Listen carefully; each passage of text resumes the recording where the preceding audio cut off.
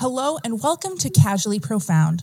I'm your host, Lauren McLean, bringing you conversations with friends about how we apply spiritual concepts into our everyday lives. I'm joined by a fabulous group of women today who are all here to talk about tarot and how we have incorporated this into our lives and built a practice and have developed our skills and everything around tarot. I'm so excited for this conversation. So welcome Liz, Rachel, and Larissa. Thank you so much for joining me today. Thanks for So today's group came together in a little bit of an interesting way. Larissa is an old friend that I've had for several years, who I watched Larissa start her tarot journey and start reading and everything with oracle cards and making the readings public and that kind of thing, which has been such a phenomenal journey to watch you do.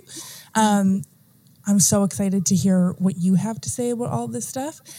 Rachel is an internet friend who I just lurked on her Instagram page for many years and then messaged her being like, ready to be best friends? We're going to do podcast episodes together. And we have been internet friends that get to continue to meet on the internet, and hopefully we'll meet in real life one day. And when I asked Rachel who she would like to have a conversation about tarot with, she was like, the Femme Genius. You have to have Liz on. She's so cool. And so I reached out to Liz, and here we are. So welcome, everybody. Thank you so much for joining. Liz, would you like to talk a little bit about yourself and how you came into the practice and all that kind of thing? Sure. So my name is Liz. You can find me on Instagram at the Femme Genius. We have a lot of fun over there. And my story, I feel like, is not unlike many people's stories, where I was working in the corporate world and I started having this awakening. I started watching YouTube tarot readings all the time. Like on my commute to and from work, I'd be on the bus just like secretly watching like Sagittarius, what's the week ahead look like? And I was just having so much fun with it. And I've always been interested in the paranormal. I think ghost investigations are super cool. I like to dabble in a lot of different things, but the tarot really spoke to me on that verbal level, where I felt like, oh, this is so cool that you can pull a whole story out of these cards and it's different every time. And one time I was watching a YouTube video on the bus and somebody pulled like the 8 of Pentacles or something. And I immediately in my head was like, oh, work looks good. And then I was like, oh my gosh, where did that come from? And I was like, oh, this is so cool. I can get by a little bit in this language. Ooh, I better go buy a deck of cards and like play around with this. And the David Bowie song Starman had been playing in my head. Just the chorus had been playing in my head on repeat for a couple of weeks. And I went to this esoteric shop and I was looking for a deck of cards and I thought I was picking up this like angel tarot.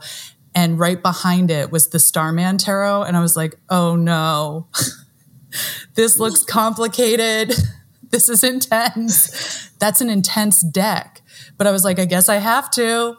And so I bought that deck and it was like being pushed into the deep end to the 100th degree, really starting to like connect with that deck because it made me work for it. Like the energy of that deck made me really want it, made me really work for that connection. And once that connection was open and I really started hearing my intuitive voice coming through me, it was like the biggest high I'd ever gotten. It felt like really intimate love letters coming to me, but from within the house, I was like, this is how I really feel about myself. This is amazing. And I was like, oh, I just need to be doing this all the time. So then I'd like get my coworkers. I worked at a software company. I was the corporate lawyer at a software company. And I'd like pull my coworkers that I trusted and I'd be like, hey, you want to see about these cards? And like pull them into like an unused meeting room and be like, let me give you a reading. But people were like, oh my gosh, this is blowing my mind. I was like, right? This is blowing my mind too. So that's been and then from there, I jumped off in April 2020, like many of us did around that time, where I just said, you know what, fuck this job. I'm going to go ahead and use this time to really expand with this. And I've been kind of like bumping along, growing and expanding with the tarot as my job for the past 3 years now. So that's my journey. Cool. Yeah. That's awesome. Rachel, would you like to share a little bit about what your journey and experience has been so far? Sure. So I came to tarot after a really difficult personal time in my life. I was starting to allow myself to actually listen to my intuition, and for some reason it just scared the absolute shit out of me. So I think because I had spent the large majority of my life ignoring it and just kind of going off of default that I had, for lack of better words, programmed from like the trauma. And I have a lot of like religious upbringing trauma as well. So I was just taught to, from a very early age, I would question a lot of the things that I was being taught. And I was basically reinforced by my teachers, caregivers to ignore those things. So I was going through breaking off an engagement, and I was just like, okay, which one of these identities is like actually me? And I started, I bought my first tarot deck. I wish I could remember the magic of that moment, but I think it was actually a really dark moment. And I just remember like my first few polls, just using, I think, the guidebook that it came with. And I was like, there's something here. Like there's things that are being reflected from my intuitive side and not from this, whatever chatter, whatever else is going on in my brain. And so, yeah, that was in like 2018. And it has just been it's just evolved beautifully since then, because now I'm able to, as I study more, just psychology, trauma-informed work in general, and, occult and other practices, I'm just like loving every second of connecting the two. And I'm trying to, see where it can take my, my sessions. So yeah, right now I think that I might be leaning towards using it for like trauma-informed kind of guidance / medical intuitive stuff. So we'll see. It's unfortunately not my full-time gig right now. So I hope eventually to get there, but that's where I'm at. Full-time gigs in a paying job are also enormously helpful in getting all of those legs underneath you and like getting all of that set up at a nice pace, instead of being like, holy shit, I have to know right now to pay my hydro bill. Yeah. Tried that before. So. Was not the greatest on my nervous system. So yeah, for sure. Larissa, would you like to tell us a little bit more about yourself? Sure. So I'm Larissa. Rig, I don't know. I think I was in grade 11 when I got my first oracle deck. I went for a reading from someone. I don't know what drew me to it. Like if you've heard the other podcast I was on with Lauren, like I'm a recovering addict. And so like I just did everything and anything to shut my intuition off. Like that voice. And so in grade 11, I went for a reading, and I don't really remember what it was, but there was something about it. And she told me, she's like, you can do this. And I was like, what? You're kidding. And so I still have the deck. Actually, I was thinking I grabbed it before. This is the very first deck I bought. And then I didn't do anything with it really, just with myself. So fast forward to 2019, 2020, I had moved to BC and I came back to Winnipeg and I grabbed a different deck, Shadowscapes Tarot, and that I really connected with. So that's the deck that I use all the time now. But I was doing tarot readings like Lauren says, like I was every day doing like pick a cards for my followers and lives and stuff.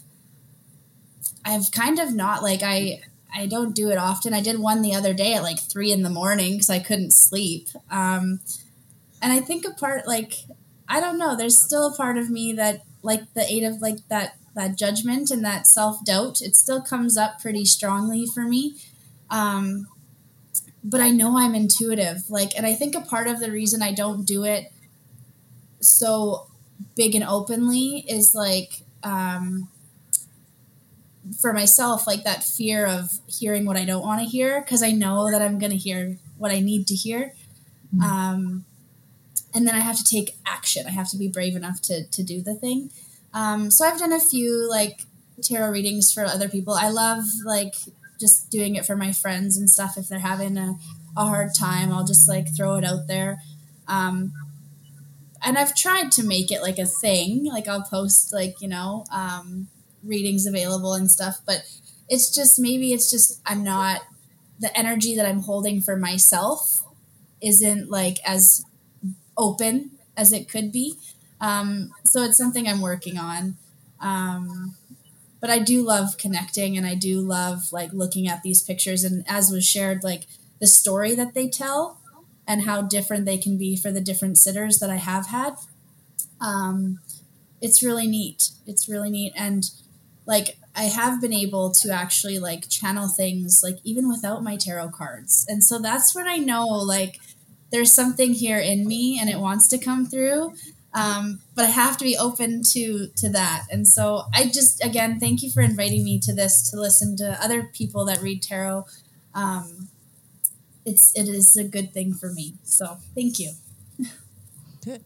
Well, I want to recognize you in that I also wanted you to be here to speak, because I have heard you talk about tarot and heard you give readings and that kind of thing, and I felt what you bring through when you do this, and it is unique. There is a very special thing in it when you do it. And the reason why I know that is I have several other friends who are all intuitive and that kind of thing. And of course, everybody has cards. It's funny, that deck that you have, that daily guidance, was also my first deck. So I came into tarot from a childhood of like a very Christian upbringing. And so tarot was like very scary and like dark and like, oh my gosh.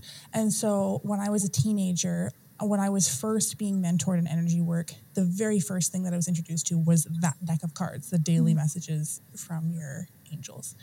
And so I had been reading oracle cards for like 10 years and was very comfortable with oracle cards, had a bunch of different decks by that point. And one of my friends, Paula, who I had made recently, she was over at my house and she had a deck of tarot cards with her. And they were the Wild Unknown tarot cards, which is kind of the like 2018, everybody had them. They like exploded in 2018. Anyways, she had this deck, she brought them over to my house, and I was like, these aren't that scary. These aren't that bad. I could do these. And I was kind of watching her read them, being like, oh, that's not for me. That's not for me. And then after like a week of her being at my house, I was like, hand those fuckers over. Let's go. And put them down and was like, I knew what they meant. I just knew. And she had, obviously that deck comes with its own guidebook, but she had an additional book that was like independently published from any deck. It was just like a tarot guidebook. I remember opening the guidebook and it was just like, it was a small square book. And then like each card had kind of like 2 pages, had a little spread in the book. I remember reading it being like, where's the rest of it? Like this is abysmal. This is terrible. There's like nothing in here. And like, it means so much more than that. And then I could just feel the like links clicking between astrology and tarot, and everything that I was seeing written down was like so woefully inadequate. And I was like, there's so much more to this. There's so much more. And so I ended up a couple times being in a bookstore and like these books would like jump off the shelves at me and be like, I'm the one. And then I'd open it up and it's literally just like charts and graphs and like the most insane detail of like what note it connects to and what flavor and what archangel and like all of the things. And that, so finally having all that data, I was like, oh yes, this is what I was looking for. This is what makes sense to me. And but like the way that you meld that data and the intuitive side and everything is so unique. And Larissa, the way you specifically do it, I have loved watching. And I respect it so much because, like I said, I've watched these other friends who do things in their own way. And I'm watching this being like, there's so much more data. There's so much more stuff going into this. And I never have that feeling when I see you read or hear stuff that you have read. And so I just need to say that I do respect it immensely. And you're here, you're no place filler. You're no audience member. You're like, you're on the podium. And so I just need to recognize you for that. Well, thank you. I appreciate it. You're welcome.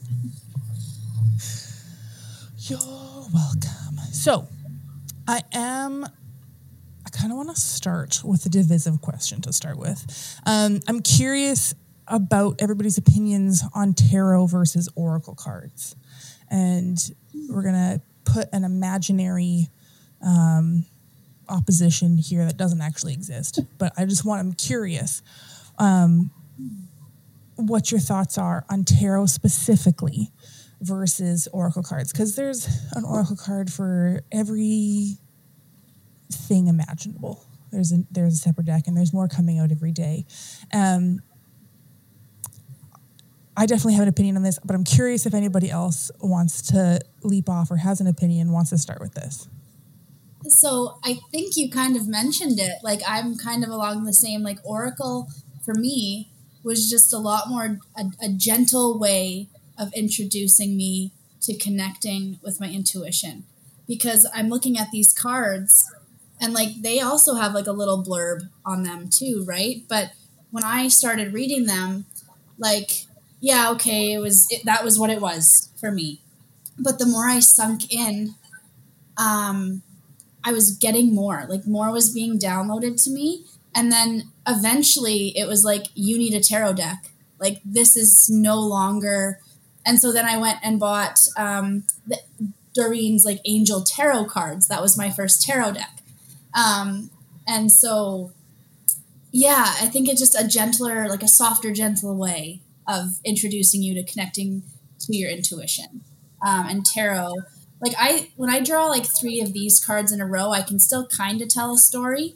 But with tarot, it's much more in depth, and it like the way it intertwines for me, it's just, yeah, more in depth. That's my opinion on that. I don't think one is better than the other. I think this is a beautiful way to just start trusting your intuition. Yeah. Mm-hmm. Yeah. I agree with Larissa, where I feel like the oracle cards are useful and they're really helpful to create that safety in your channel, to really feel like, okay, I can trust what's coming in. And then how you said, where the messages started becoming more and more in depth. And the way that I experienced that process is that, we're creating more and more safety in our channel, and that way it can safely expand. We know that what we're bringing in, we can trust it, we can believe it, we can verbalize it. And the way that you were describing it, Larissa, for me, it's the exact same way, where I felt like I expanded so much with the oracle cards and I was getting a lot through, but the tarot really provided me with more of a framework to flow that information through, like getting those deeper readings, getting more information. And what had popped in, Lauren, when you first asked the question about like oracle versus tarot, the image that popped in my head was oracle cards to me feel like sitting around outside in a circle and like sharing ideas. And then the tarot is like going inside into a classroom and like taking those ideas and like really stretching them further and saying like, okay, let's go deeper on this. So I think both are really valid. They're so helpful for opening our intuitive channels. But exactly like Larissa said, like I felt like I got to a point where I needed more structure with the language and the ways that the energies were coming through. Mm-hmm. Mm-hmm. That's such a cool analogy. I love that.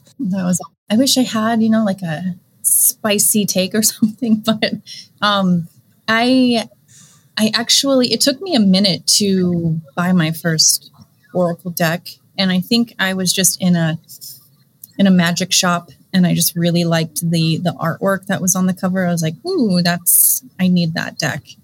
But I kind of use it, I guess, in reverse. So I will pull the tarot spread, and because I tend to talk about some really heavy shit, as we all do, but for some reason mine tend to go in a direction of like just brutal honesty about traumatic patterns. I use the Oracle deck I usually ask it like, okay, what attributes of this person can we pull from to come out of this, this dark period, or what's the light side of this? And then my Oracle deck because mine, I can't remember the name of it, which I'm embarrassed by, but it basically pulls like attributes like beauty, nutrition, fulfillment. Sometimes it'll, say like void, extremes, and all of that. So I usually use it as like a compliment to like, okay, I know that we're going through this, but what do you already have inside of you that you don't have to necessarily like, struggle to cultivate in order for you to get help with this pattern? And then the Oracle deck's like, yay, like this is what it is. So that's how I typically use them. But yeah, I'm interested. I've had readings done from others where they use like a wild mix of both. And I just felt like it was some of the most complete, like very life altering readings that I've had. Mm-hmm. That's a really cool take. That I always call that the invitation. Right. That like every card is inviting you into something deeper and into something within yourself. And I mean, it's not like I invented that. I'm pretty sure I learned that from Lindsay Mack. But it's cool that you use the Oracle cards to be the bridge to that invitation. Yeah. I love that. Yeah, that's a beautiful way of saying it. Mm-hmm.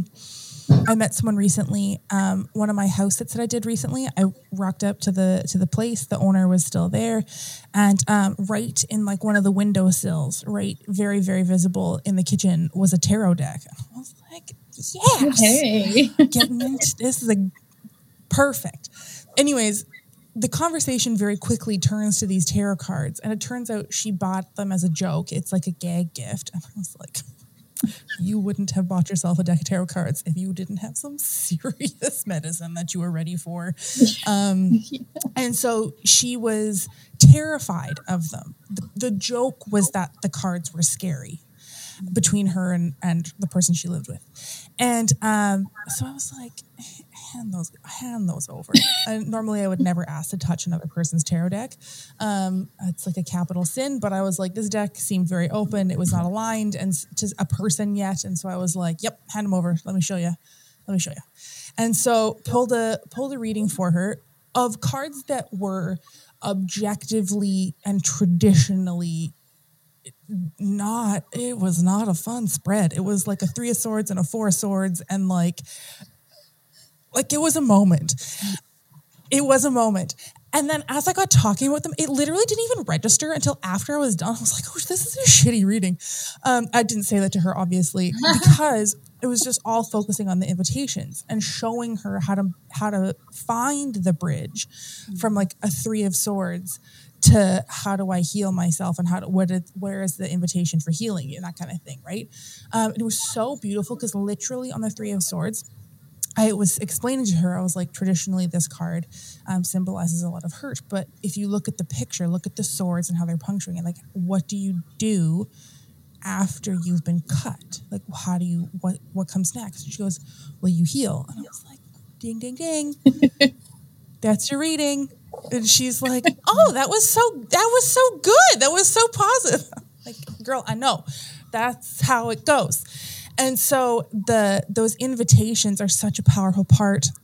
Now, the reason why I even asked this question of tarot versus oracle cards is because I have often seen people use tarot as oracle cards, where there is no looking at the lineage, there's no looking at the traditional meanings of the cards. It's just a pretty picture. And there's some decks that I have come across with the proliferation of decks in general. There has also been a proliferation of tarot decks. And when you open up a new tarot deck and you start exploring it and looking at it, and there's some decks where there is such a disconnect between the picture on the card and what it actually means, that it's like, burn this deck immediately. I want nothing to do with this deck. And I know that there's some that like I was given, there's a tattoo tarot where there's like, it's all neo-traditional tattoo designs. It's a beautifully designed deck. And when I first got it, I had not heard of I'm going to say the word wrong, but it's like the Laurentian. It starts with an L. It's a French strain of tarot that sprung off the Smith Rider-Waite. But anyways, I didn't realize that it was using those illustrations, and I saw like for example, so like all the numbered cards were just like literally 7 swords or that kind of thing. Like there was no symbols or anything within it. It was like literally just 7 swords. I'm like, this is dumb. Like you got someone on a Fiverr to like fucking draw these things for you that had no idea what tarot was. You just said draw 7 swords and they did it. And like, here's a picture and here's a deck. And like, you can't read anything from it. There's nothing in it. And so but I like you having the intentionality to use an oracle to layer on the tarot. I think that's a fabulous way to bridge the two and the connection and find all those invitations and that kind of thing. How is this resonating with you, Larissa? I'm just kind of taking it in. I don't have many decks like tarot, like, and I haven't been in a tarot shop in like a very long time. But yeah, like I've done that with my tarot deck, like just pulled one card, like kind of like, what do I need to know today? But I do read into it. I don't just like look at the picture, but as soon as I look at it, I know exactly what I need to know. It just channels down. But when I read for other people, like it's always minimum 3 cards, like to tell that story. I don't know how I would do with a picture of like just 7 swords. Like, I guess I would, just kind of trust that what needs to come down, like what I know and like the message that is meant to come down would come down. Because that's usually what happens. Like when I first started, like it was a lot of letting go of that judgment of myself and just say, like, I remember when I first started reading to people, I'd be like, okay, like this is just what I'm hearing. Like, this isn't me. This is just coming down. Because sometimes it wouldn't be like so nice. Right. And so now, like, when I do read, like, I say, like, this is for, like, the greatest and highest good of those that are going to listen to this reading. But sometimes, like, for what I do myself, like, sometimes it just has to be that, like, harsh truth, right? Like, Rachel, you were saying, like, sometimes you need that. And so, I don't have personal experience with decks like that, though, that you're talking about.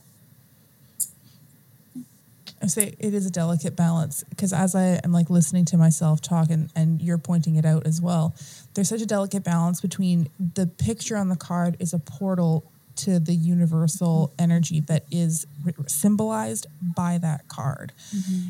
And the symbols resonate because they come from a historic lineage of like a cross, a forest line cross means this kind of thing, right?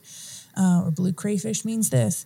And when you strip that away, there's like a reliance more on the mental thing, and it's such a delicate balance between relying on your bank of facts in your mental encyclopedia and then relying on the actual image that is in front of you because you're using this deck, you're using this image for a particular reason, and that kind of thing. So I appreciate that reminder to get off my high horse. Ooh, something just came up for me when you were talking about that specifically, like looking at the imagery just right now.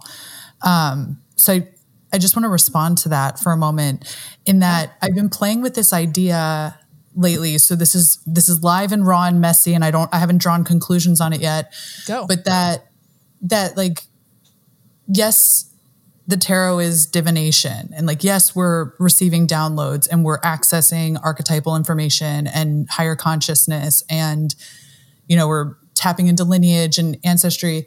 And also I feel like the conversation is lacking in talking about what an artistic experience it is, that we're really able to experience art in a deeper way, and then finding ways to embody that feeling, and like pass it on to others through our readings, where yes, like we're bridging information and we're bringing in next steps, but this invitation to experience the art more fully has been coming through for me. So when you just said that, it felt like this resonance. And I just love that, because I have some decks.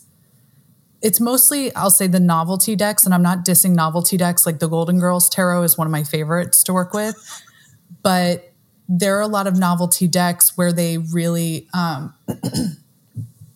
like play on the pop culture of it. And yet it's almost like they didn't have a tarot reader coming and saying, like, you can't just fill illustrations into these 78 cards willy-nilly. Like, you have to actually be honoring the tradition and the method. And like the Hocus Pocus deck, I was like, that was such a window of opportunity for everyone involved in like creating the Hocus Pocus deck. Hocus Pocus was definitely like one of my favorite movies for many years growing up. And so when I heard that they were coming out with the deck, I was so excited about it. I was like, yes, oh my gosh, this is such like core Gen X, Y, Z, millennial witch culture. Is like, this was a lot of our portals, especially growing up in a very Christian household as well. Like Hocus Pocus was okay. And they really missed the mark with that deck. It was really upsetting. So where it just felt like they threw in a bunch of symbology, they put characters where they wanted. Anyway, this isn't like a diss podcast, but I just feel like we are being called to like go deeper into the artistry of it and what that means. I'd love to hear more of how you experience the artistry, both in your reading and what you're talking about with decks and that kind of thing. Yeah. So for me, it's a very similar experience as, you know, when you're walking through an art gallery, like where if you are standing at a certain angle, you're going to be experiencing the piece differently. If the light's hitting it in a certain way, you're going to experience it differently. And I really feel like I approach readings in that way, where like I do honor that there are meanings behind these cards. There are reversal meanings, there are astrological connections. There's all of this symbology baked in, and I honor that. But I also allow myself to experience that piece or that piece of art, that card, in whatever way is going to bring in the information for my highest and greatest good, like Larissa was saying. And so I've read tarot for going on 5 years now. And I had never noticed there are these huge breasts on the sphinxes in the Chariot card in the original Rider-Waite-Smith deck. And I was like, I did not know that the Chariot sphinxes were like rocking up with D cups. And I was like, that brings this whole different level for me to the reading, where I was like, oh my gosh, how nourishing, like how abundant, how, you know, I just feel so nourished going on that journey with that Chariot. That's how I brought it through at that moment. Now I can't unsee the boobs, but like up until that point, I've pulled that card, I don't know how many times. I've taught on that card before, and I had never noticed that. And so like art, you see what you are supposed to see and experience when you're supposed to see and experience it. And it will always be evolving, because we are always evolving. Our perception's always evolving. There's so many things now that just blew my fucking doors right off that like... I'm amazed. Okay, first off, the Sphinx is on the Chariot. truth be told, I find the actual illustrations in the Smith Rider-Waite very confusing. There's things where when they read off the description of what I'm looking at in the card, they'll be like, there's a man with a red flower holding up to the moon and there's a wind. And I'm like, I literally see none of that. There's like a cloaked person. You know what I mean? Like the illustrations are weird in my mind. But I've always noticed such a strong connection. So in the Smith Rider-Waite, there is the High Priestess has the pillars. Is it the B and the J pillars that are black and white? And then the Sphinx has the black and white. And I've always been like, there must be something there. But the boobs make so much sense that it's the feminine wisdom that's doing the carrying, because the Chariot is such a masculine card and a masculine like rah rah rah that like you're doing the thing, but it's because you're following the feminine wisdom that just like, oh my God. Yeah. Oh my right? God. Yeah. Ugh. This is why I love talking about the tarot. Like, I want to be in this conversation forever. I love this. 100%. Okay, what you also said about the art and the artistry makes so much sense because so I was just in the Louvre a couple weeks ago recently. And like, I've been in the Louvre before. Like, I like art. I seek it out. I go to art galleries. I like the history of art. And so I always, if I'm looking at a piece, I always want somebody to explain to me what the symbology was that the artist was using at the time. And the best, when you were talking about this idea of the lineage and the art and all that kind of thing, I was thinking of the Raft of Medusa, which was done by Géricault. I'm saying that super wrong. It's a French name that I'm just like butchering the pronunciation of. But it's the Raft of Medusa is the actual painting. And it's absolutely breathtaking painting. It's amazing. It's one of the early Romanticism paintings. And so it's just like, it's amazing.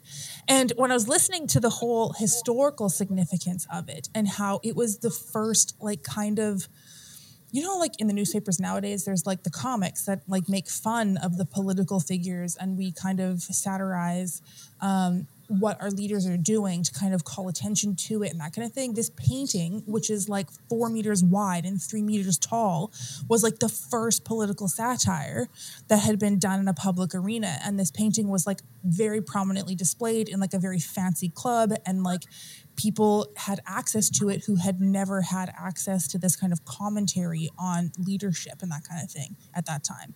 And so, and listening to that, it was like the painting just, you look at it differently, you interact with it differently, the sense of awe and like wonder is shaped differently than just being like, oh, there's some dudes on a raft and that guy's dead and like cool lighting, and then you carry on.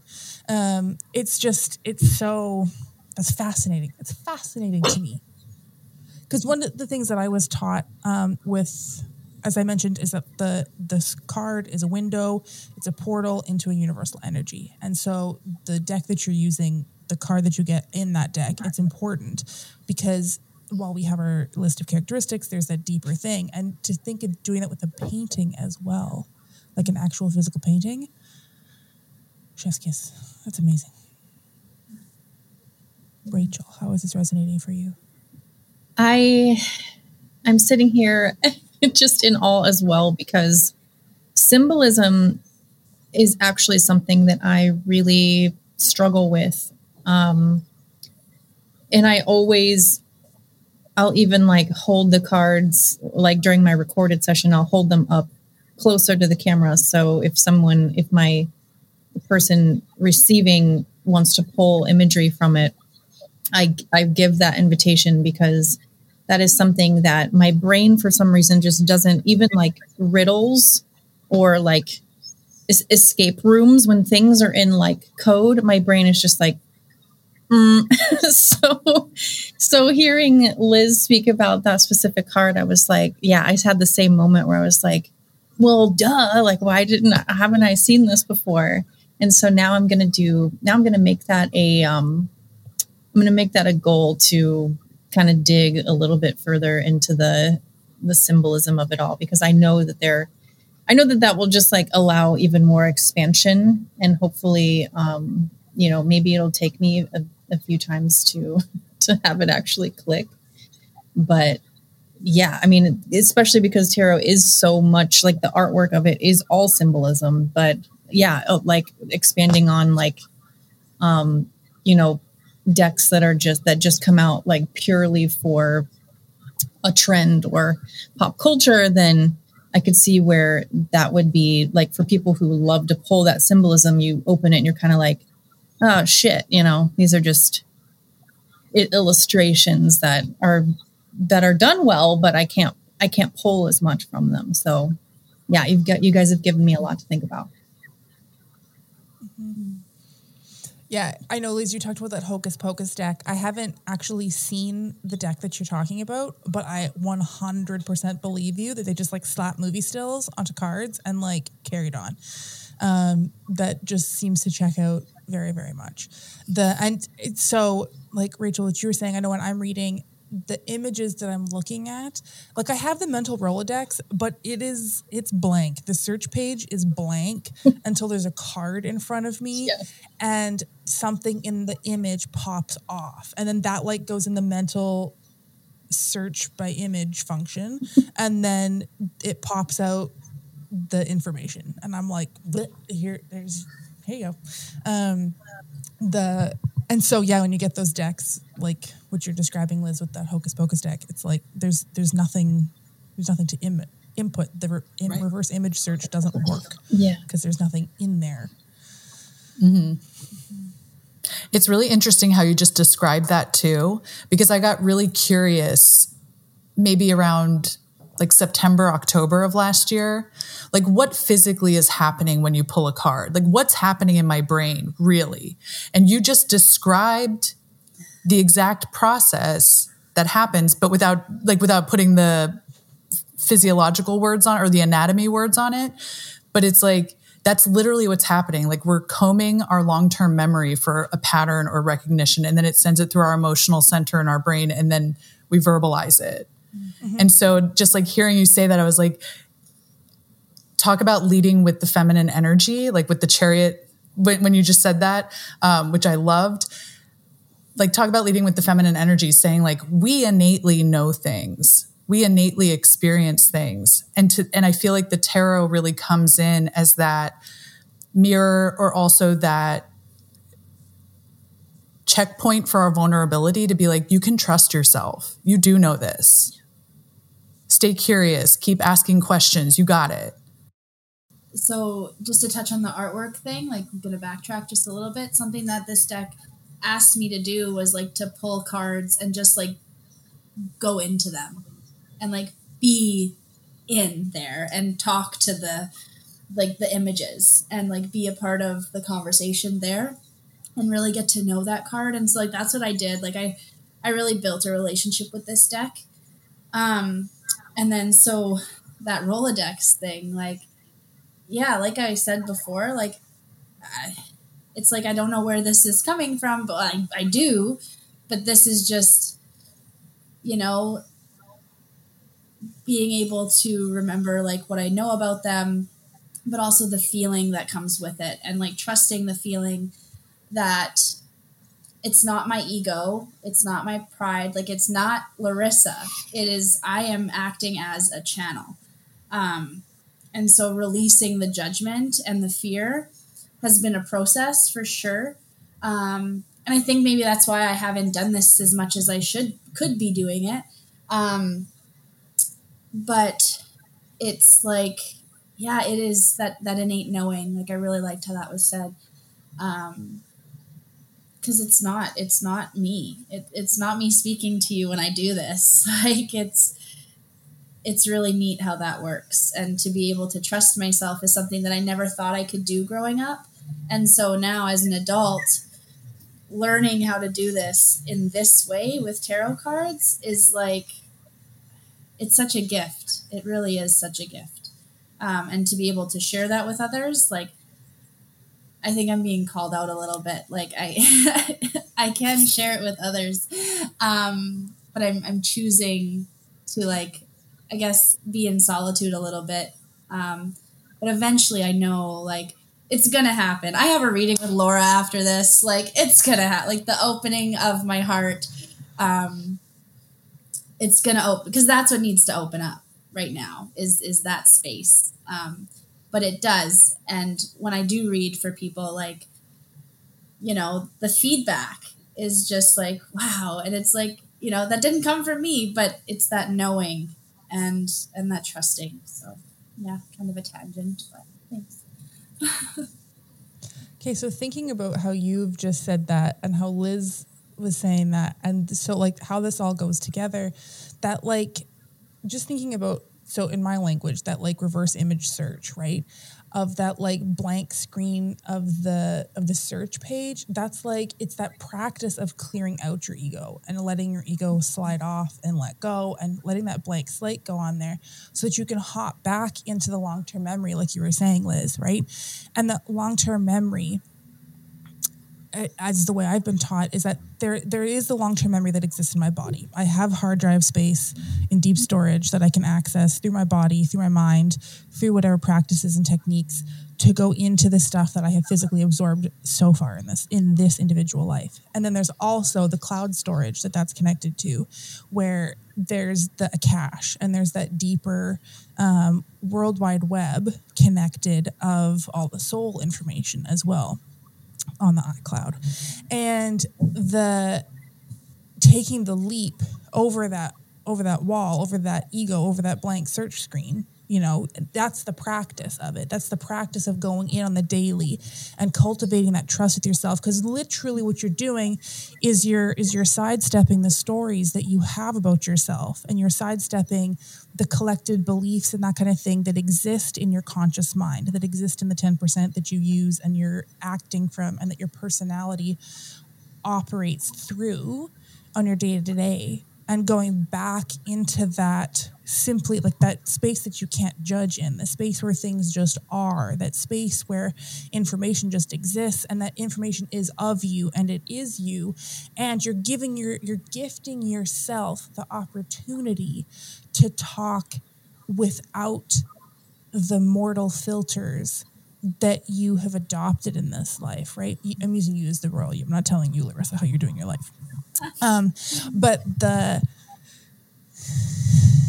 Right. And so there's the different steps and the different layers that you get to take with this. And it's so common. I've heard so many people say, whether it's tarot or like literally whatever type of reading it is. And I have absolutely 100% done this myself, where you're like so chicken shit scared to actually say the thing that is like banging on the door to get out, to whoever you're reading for. If it's yourself, if it's another person, all of that kind of thing. Like every single person that I know who has taken clients has gone through that at some point or is still in that. And, yeah, I don't know. To me, I've always been the person where when something, not always, I have developed the ability to, whenever something scares me, I'm just like, fuck you, now we get to go into that. And so, to myself. And so when those moments come up of like, I don't want to say this, it's like, too bad, now we're going double hard. Like, let's go. And so the fear of saying those things to clients had to evaporate quickly, because it was like, now you have to go there. Anyways, but yeah, I'm just marveling at that step back into yourself, into your knowledge. And if it's helpful at all, Larissa, I just from having you in this conversation and seeing just how soft and gentle you are, I just feel like you would be a perfect person to get a reading from people who might need that gentleness. And I think, you know, it's hard to give ourselves credit, especially when there's a lot of, like, if you want to call celebrity tarot readers out there now, YouTube, Instagram, everywhere, TikTok. I'm not really on there, but I know they're on there. So it's hard watching, you know, coming from a past where it is hard to trust yourself, and you're watching these people just be like, have the most, like, you know, fiery, outgoing Leo, like, I'm just going to deliver this as it is energy. And, you know, it's hard when your power is more gentle and it's safe but a lot of people need that, especially people who have experienced, a lot of shocks in their life, like shocks to their system. So you are somebody that I would, seek out a reading from, because my system needs to be filtered through that softness for the blow, because it's like I've taken a lot of blows already. And so I don't need the loud, the loud person. And not shitting on that at all. It's just a matter of like nervous system preference. But yeah, if that's helpful at all, that's what I'm feeling. Thank you. Liz, did you want to add anything? Well, I was making the connection about how Larissa was saying, like, it's not me. I'm a channel, but it's not me saying it. When she's receiving, when you're receiving feedback, sorry for talking about you in the third person. But when you're receiving feedback, you're like, oh, it's not me. And that totally resonated with me. And then Lauren, what you said about, sometimes we can hold back on like giving it to someone straight and being like, well, this is just the way it's coming in. And, but it's like, it goes both ways, where it's like, it's not you're a channel for it. And, on the other side, it's not you're a channel for it. And I found that really opened me up a lot more, because I would sit in readings and feel super nervous, because I was like, how am I going to say this to those people? And what I did was, like, when you were talking about the ego, one thing that's been fun for me to play with is like tasking my ego during readings and being like, it's your job to find the right answer, like for the cards. And so my ego gets really stuck in being like, I got to get it right. I got to get it right. And like finding those traditional meanings. And then like, while that one's distracted, then I feel like that's how I kind of visualize it. Like my channel can then just come through and be like, okay, we're not going to have that bozo over here slowing the flow. But I like that feeling of like, it's not you, like you're the channel. So whether it's good news or bad news, you're creating safe space for it all. And I also watched a live reading from Larissa that she did at 3 a.m. the other day, and I really enjoyed it. I was like, this is exactly what I needed. So thank you for that. You're welcome. Thanks for watching. That's amazing. That's amazing. The something just so profound just clicked for me, and it has evaporated, which is too bad. Yeah. Oh, okay. Rachel, when you were talking about the softness and the nervous system preference for readers and all of that kind of thing, and Larissa, hearing your story and that kind of thing too, I am curious about how readers in general, not thinking of a specific person, probably I'm thinking about myself, but thinking about how readers in general, how we go through the process of learning tarot. I have yet to hear a person who has learned about tarot and been like, oh yeah, I just was like so curious one day. I just saw this thing and just thought it was so great. I was in such a healthy, happy place and I was just loving my life and just thought this would be a cool skill to pick up, like doing nails or something like that, right? Everybody has been through a personal journey and has come to the tool because they're like, oh fuck, how do I live through this? And it becomes a way to learn about yourself. And then the practice of then flipping that script and externalizing it and selling it essentially becomes kind of embedded with how we all learned it, imported it, right? Is this making sense? And so I'm just curious what your guys' thoughts are on this whole, because it ties in with capitalism and a capitalist society and how we monetize.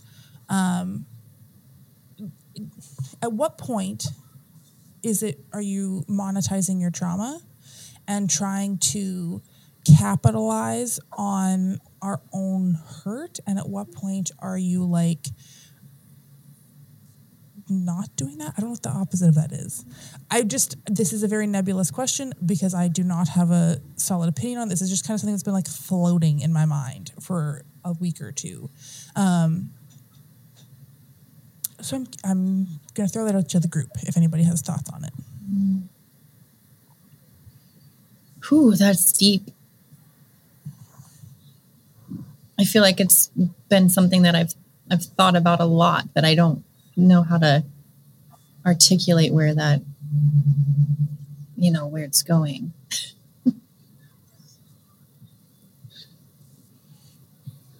Because I think I've seen it framed where the idea of,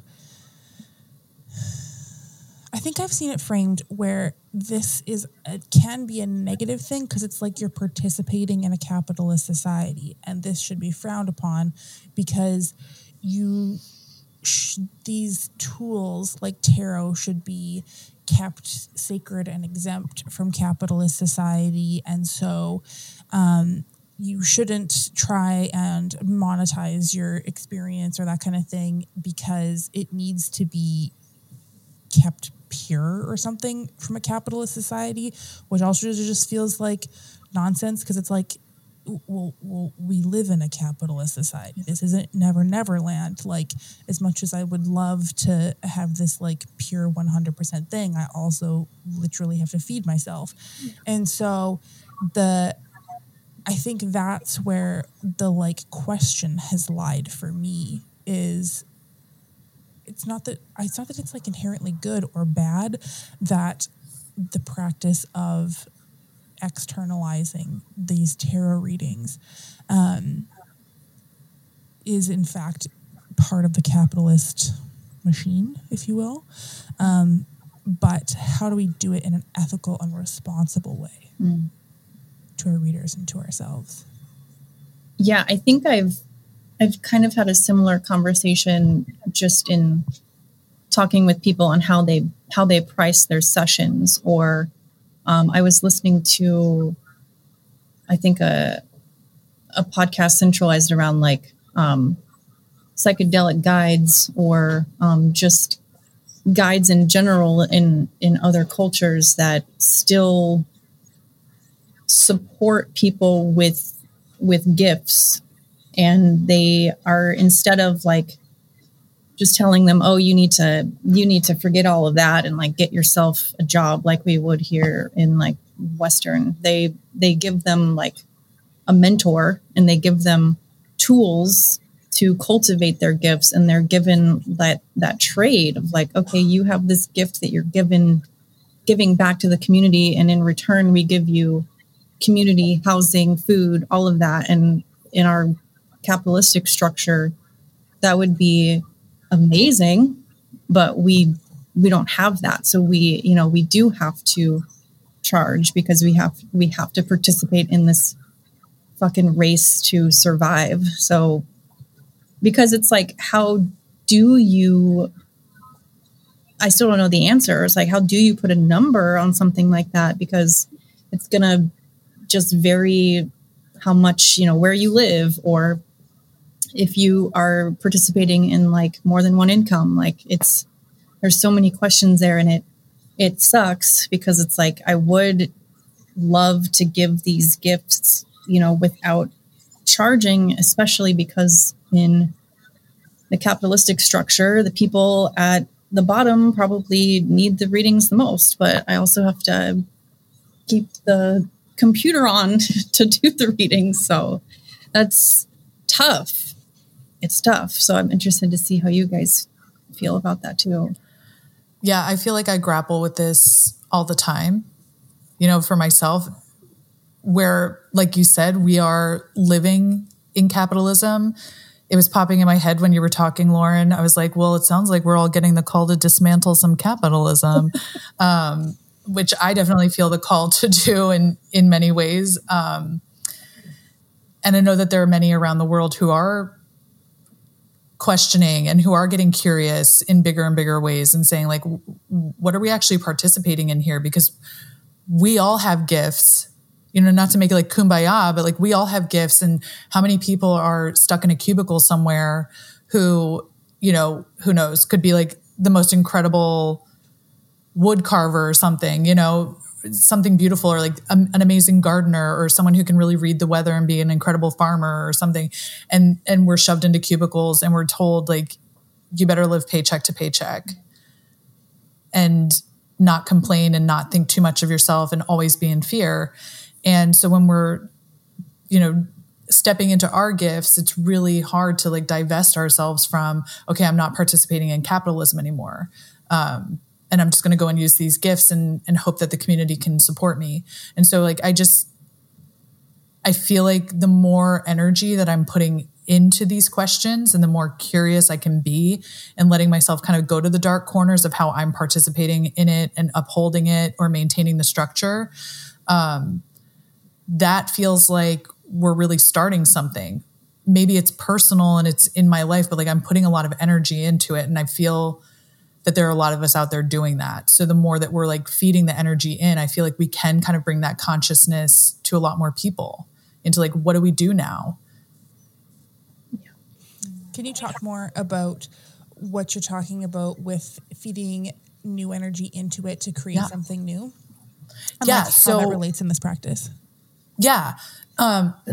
So I really feel like I've been like coming into the knowledge of like how when we use our thought energy to focus on things, and like when there are many of us kind of collectively focusing our thoughts in certain ways, like we start seeing those ideas materialize in new and innovative ways. Sometimes that's used for what I would consider the greater good. And sometimes I think it's used to the detriment of humanity.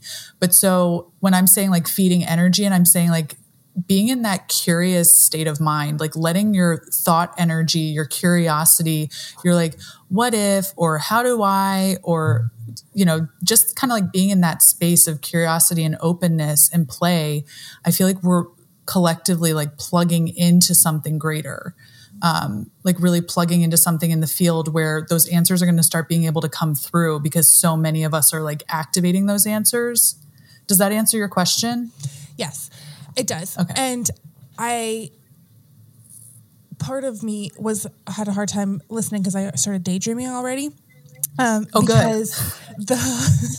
To be totally honest, because what really got me excited about what you were saying is that I have a very strong belief that like we all have our gifts and we all feel the best when we exercise those gifts to their fullest extent and to our fullest ability of them.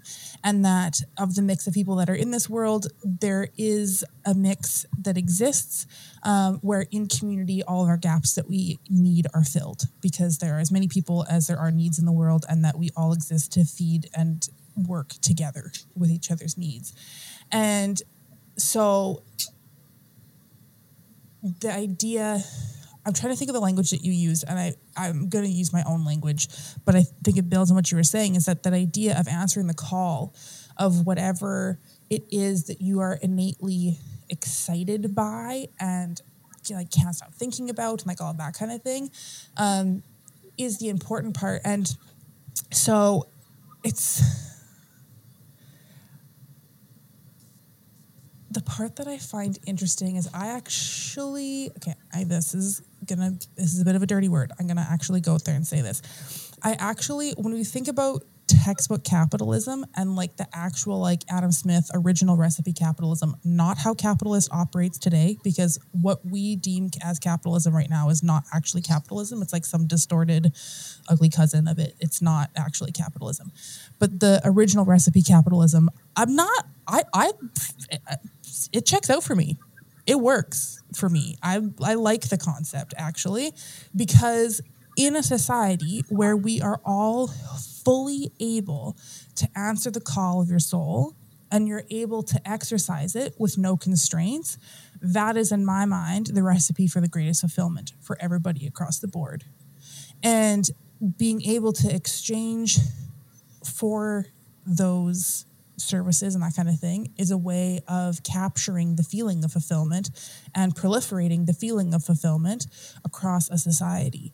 And so then when we bring this back to tarot, if you have that ability and you just want to sit and like in a flowy dress and just like read tarot and like just live your life doing this thing, that like you being able to present that and do that and execute on that to your fullest ability,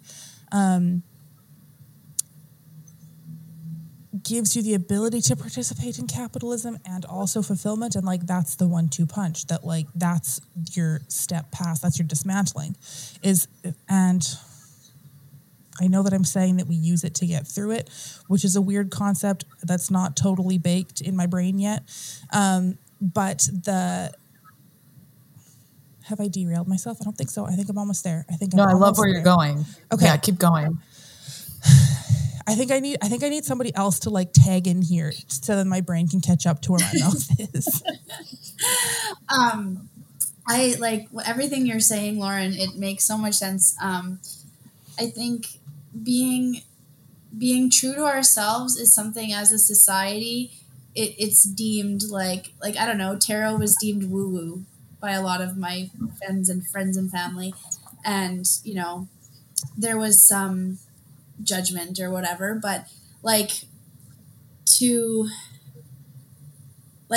I'll use my auntie for example. Like, she's super intuitive, but she's a nurse, and she's predicted things for me and she's like, oh, I was thinking about so and so, and then they called me, and it was like, yeah, I'm like, there you go, like, and I try to like encourage that, and like she knows it. But I think the more that we, like, the people I know in like the spiritual community here that have like, especially in the past 3 years, like really stood in their power and their truth, and just like, I don't know, not gone with the flow just to get along. Like we stood with what we knew in our hearts, right? And so if we can do that, that encourages other people, you know, like, and so to wrap like into like, I would love to be able to live in a community where we traded services. Like, I think that's what we used to do. Right. And then it became like this rat race of go, go, go. And I have to provide everything all the time for myself. And it's like, no, like that's like a disconnect from your community. Like, you look at, like, I have a bunch of people in my life that are having babies soon, and like how important that community is for them as mothers. Right. It's the same here with tarot practicing. Like, it can feel, it doesn't feel that way for me anymore, but like lonely when you're trying to like get to know your deck and what to do with charging. And, you know, I had to wrap my head around, like, I'm worthy of this. Like, this is a gift that I'm using my energy for, and my energy is worth something. That's like, if I go, like, I'm a healthcare aide by trade.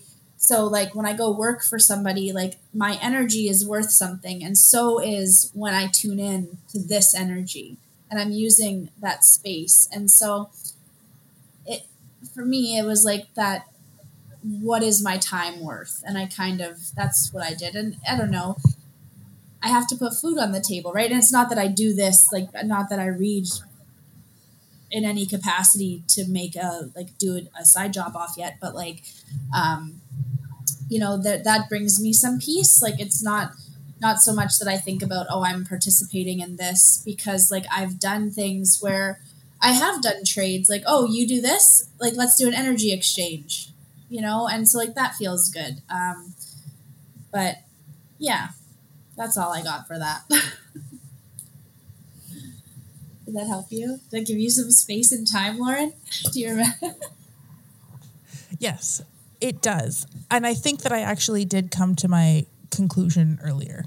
The more that I've like been able to marinate in this, the more that I just love what I said before. And I'm like, I think that's it. I think that we exist to be in community. We exist to be fully fulfilled, and that trading, either trading service and good for good, or using money as a metric to do that in the middle, I'm a fan of. Liz, I want to hear about your upcoming thing that you're selling tickets for. So, speaking of dismantling capitalism, so we live on a small island in the west of Sweden, right outside of Gothenburg. And when we moved out here, my husband's Swedish, and we were living in Dubai and we were like, we got to go somewhere else other than Dubai once we started having kids. And so we were like, we're going to go to Sweden because why not? And we moved to this island. And when we got here, this is exactly where I had my awakening, was like in these ancient woods here. And it's this little piece of land that comes out of the ocean, and on it they have different Viking burial grounds. They have like Stone Age artifacts here. Like there's something about this space that keeps attracting people here throughout human history, like that people find it. And we also found our ways here. And so last summer, my husband and I hosted our first retreat on this island called the Motherland Retreat. And it was basically 5 days of me taking the place of the tarot, like me being the key or the guide or the window through which people could really connect back to their truths and also to like the universal truths that exist around us. And we did that by like deep immersion into the nature here, like going to sacred spots, going to do different rituals at different places. And my husband ran an intuitive art workshop. So everybody went home with like their canvas piece of art that they had intuitively brought through, cold water plunges, like all of this. So it's this incredible spiritual experience as well as a whole lot of fun because we make it kind of summer campy. And we're hosting that again this summer. So that's for anyone who's interested in taking the really deep dive. If you want to meet a human tarot guide. I love it. That sounds like that would be a ton of fun to host and to just like let yourself sink that deep for 5 days. Like, fuck yes. Yeah. And this year, like after last year, suddenly all these people started contacting me and being like, hey, we're an osteopath team. Like we'd love to come and do bodywork sessions if you want us to come. I was like, yeah, you can come if you're cool about it. And they are. And also like, you know, there's a floating sauna out in the ocean here with like, where it's like a wood-fired sauna and like a wood-fired Finnish hot bath right outside of it. And so like you take Nordic sauna, you know, where you're like fully naked in the sauna, jumping in the water into the cold, then back into the hot, and just like opening and closing your whole physical energetic field over and over. When are the dates? It's July 15th through the 20th. Awesome. Yeah, that sounds phenomenal. Yeah, it does. Yeah, it's really awesome. Does Ryanair fly up there? Ryanair will get you, it will. It'll get you to Gothenburg. Ooh. Yeah, we take care of everything. Like basically from when you land, we're your transportation out to, like, we take care of everything for you. So you just like take your hands off the wheel for 5 days and just like heal. Wow. Mm. I feel like I've been doing that so much in my life right now. Just that like, okay, Jesus, take the wheel. It'd be so nice to actually have an actual person there to be like, Actually take the wheel. Yeah. Take your hand. Yeah. I've got the actually wheel take for you. Yeah, and if you've never experienced a Swedish midsummer, we host our own midsummer party, even though it's not exactly midsummer, but so like we take you through the full experience. Sounds awesome. It's nothing like the movie, by the way. I read that on your website earlier with the Midsummer Festival. I was like, oh, I hate that they make movies, horror movies about all this stuff. Like I can't. Just There's something so magical about midsummer. And whenever I pull the sun card, like to bring it back to tarot for a second, whenever I pull the sun card, like I think of that feeling you get when you're like in Scandinavia on midsummer and like it's sunshine 24 hours and you're just like, this is the best day of my life. I feel so plugged into these people, to the earth, to the energy, to the sun. It's like, there's nothing like it. Is it literally the sun is like 24 hours that day up there? Yeah, in Gothenburg. I know just nothing about this tradition. That's okay. In Gothenburg, we're like a bit south in Sweden. And so we get about 2 hours of, I call it like dusk at night that time of year. I wouldn't say that it ever gets pitch black. But when you're up in Stockholm and like a little bit north, it's the 24-hour sun. So for us, it's like the sun starts rising at 3 and it goes down after midnight. So it's intense. Cool. Yeah. You just soak it in. Wow. That sounds so cool. It also sounds moderately horrifying. I feel like I would be much more comfortable in an all-day night. But which we have on offer too. Yes, that sounds like it would be super, super cool to experience. Yeah, I really like being in the shadow time of the year, not going to lie, where I'm like, oh, I get to really hermit and just be inside a lot. Mm-hmm. Give me all the sun in the summer. Yeah, me too. Me too. Oh my gosh, we're like the sphinxes in the chariot. We're we'll take the dark, and you're like, we want the light. Yes, I'm great. That's so cool. Okay, so I'm now deeply fucking curious because of Liz, what you brought up about the chariot card. I am so curious. I want to go around and I want to hear what everybody's like favorite card is, or the card that you have had the most like holy shit moments about, the one like something that has just like blown your socks off about a card or 3 cards. I'm not picky, but I'm incredibly curious now. I'd love to hear. I'll start if you want brainstorming time, because one of my favorite cards is the Moon card, and I believe I learned this from Lindsay Mack, who has the podcast Tarot for the Wild Soul, but I haven't actually done her courses. I've just listened to her podcast, and she talks about the Moon card, and what I think this came from her. One of the things that she described was that the Moon card is the actual Lover's card, in the way that like the Hanged Man is the actual death card and stuff like that. But that the Moon card, though, because of the symbology on it, the blue crayfish represents intuitive wisdom and internal wisdom and that kind of thing.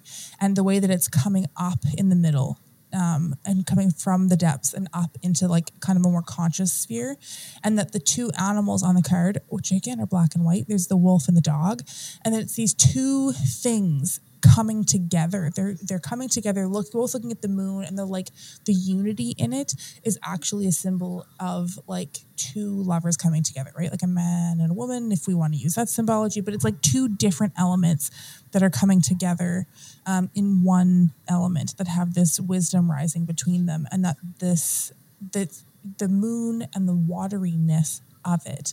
Lots of people interpret the moon to be this like it's unseen things and it's unseen whatever, and it's kind of unstable is how I've heard a lot of people interpret it. But the thing is that the moon has a full moon image on it. You can always see in the full moon. The full moon is not a problem.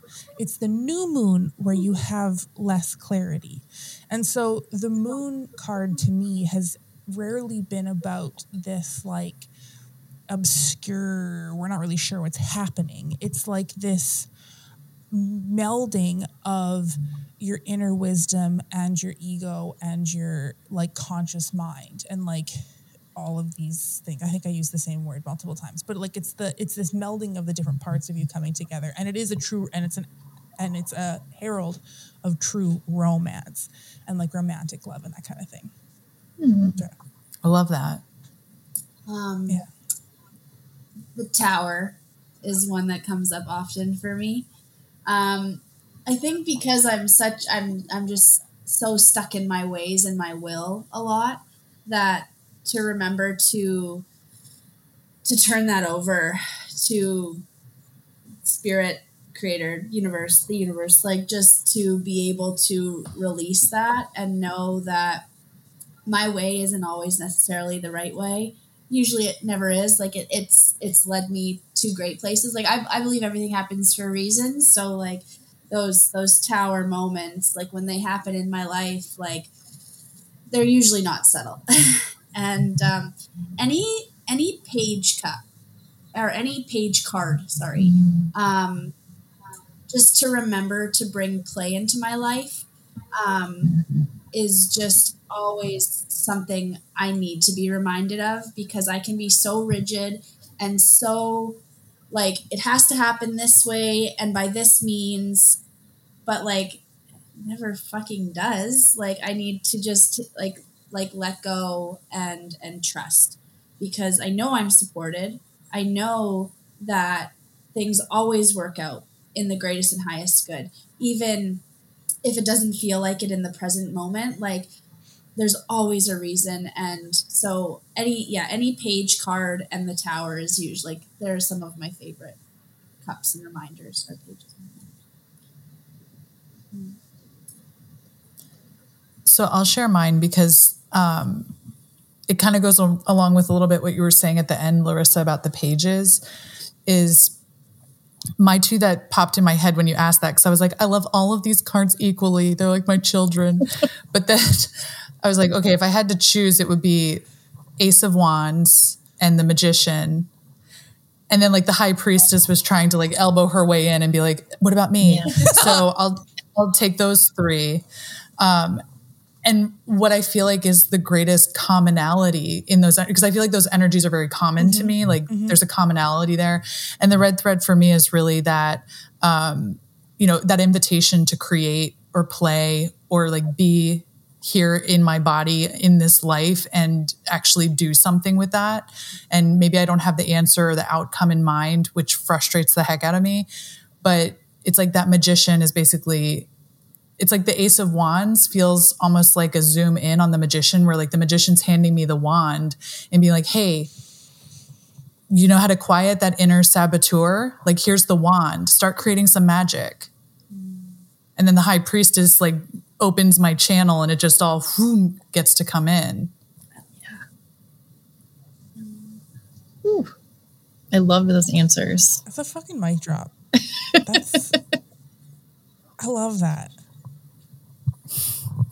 I think, man, this is hard. This is hard to choose. I feel like mine probably fluctuates a little bit. I have found that just experiencing a lot of like major life overhauls the past 4 years, that the Star card, whenever she flies out, I mean, not only is it just like the Aquarius card, but it's also like, it represents for me like the dawn after the dark. And so whenever I see it, I have like an actual somatic response in my body. And then anything like 3 of Cups, 6 of Cups, when those are coming out in readings for myself, I'm just like, fuck, I'm finally able to like actually sit in these water elements for a little bit, just because that is so absent from my default.